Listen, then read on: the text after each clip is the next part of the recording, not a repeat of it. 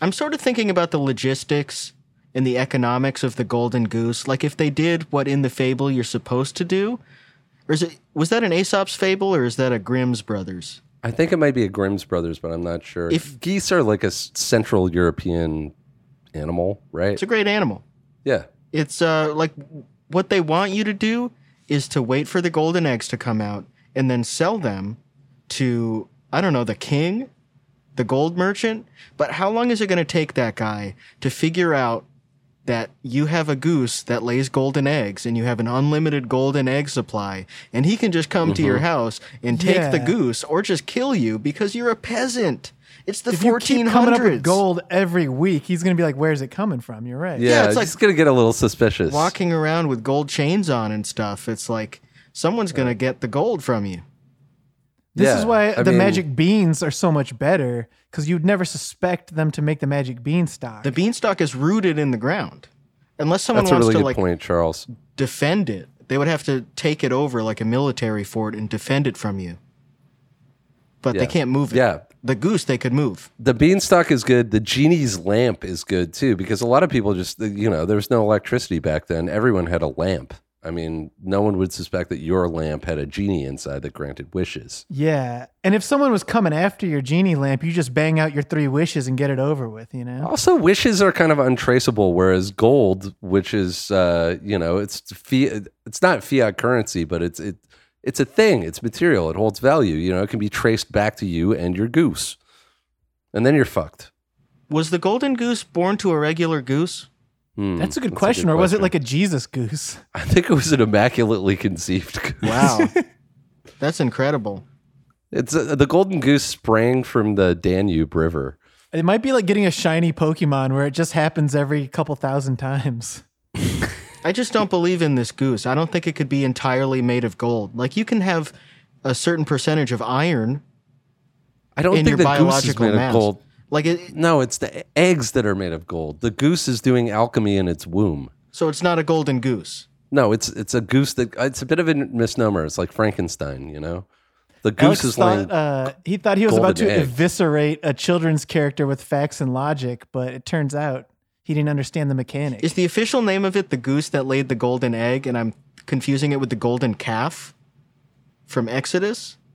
No, the golden calf is different because it was. They weren't supposed to worship it's a different it. thing. Nobody worshipped the golden goose. The grammar of it, the golden calf. I mean, let's see. Yeah, I see what you're saying. Is it not called the golden goose? Does it just lay golden eggs? Yeah, like what is the goose that laid the golden eggs? So that's the official name of it. And so it just looks like a normal in goose. Aesop's fable. So it looks normal though. So the king would have a harder time finding it. But it doesn't have. Wait, no. The golden goose is a fairy tale collected by the Brothers Grimm. Oh, is there 2 competing goose fables? There's another. It's the Golden Guns. The Golden Guns. Wait, the golden goose is what happens in the golden goose?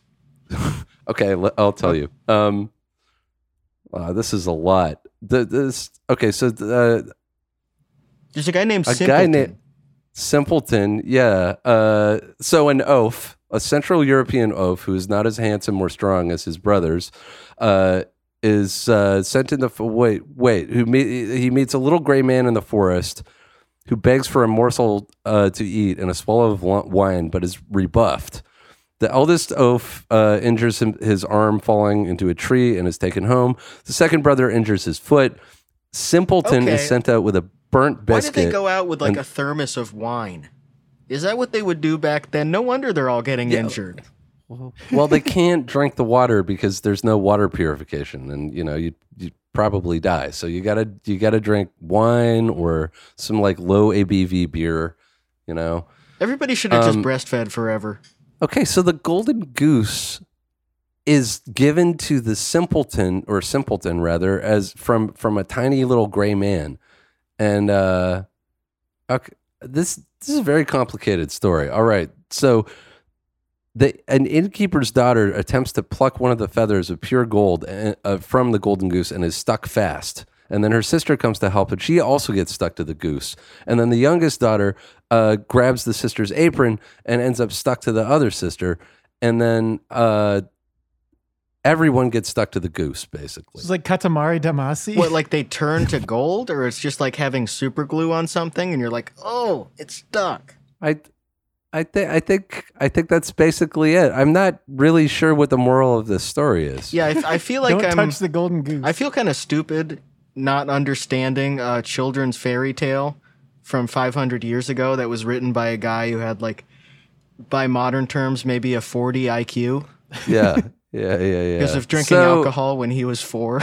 Some versions of this story apparently include 3 trials at the end, which is finding someone who can eat a mountain of bread, finding someone who can drink all the wine in the kingdom, and find a ship that can sail on both land or sea. Final Fantasy style, I guess. Yeah. But yeah, the finding, this is an oaf's tale if there ever was one. Mountain of bread, all the wine in the kingdom. Okay, because now though we got to compare that to the Aesop's Fable.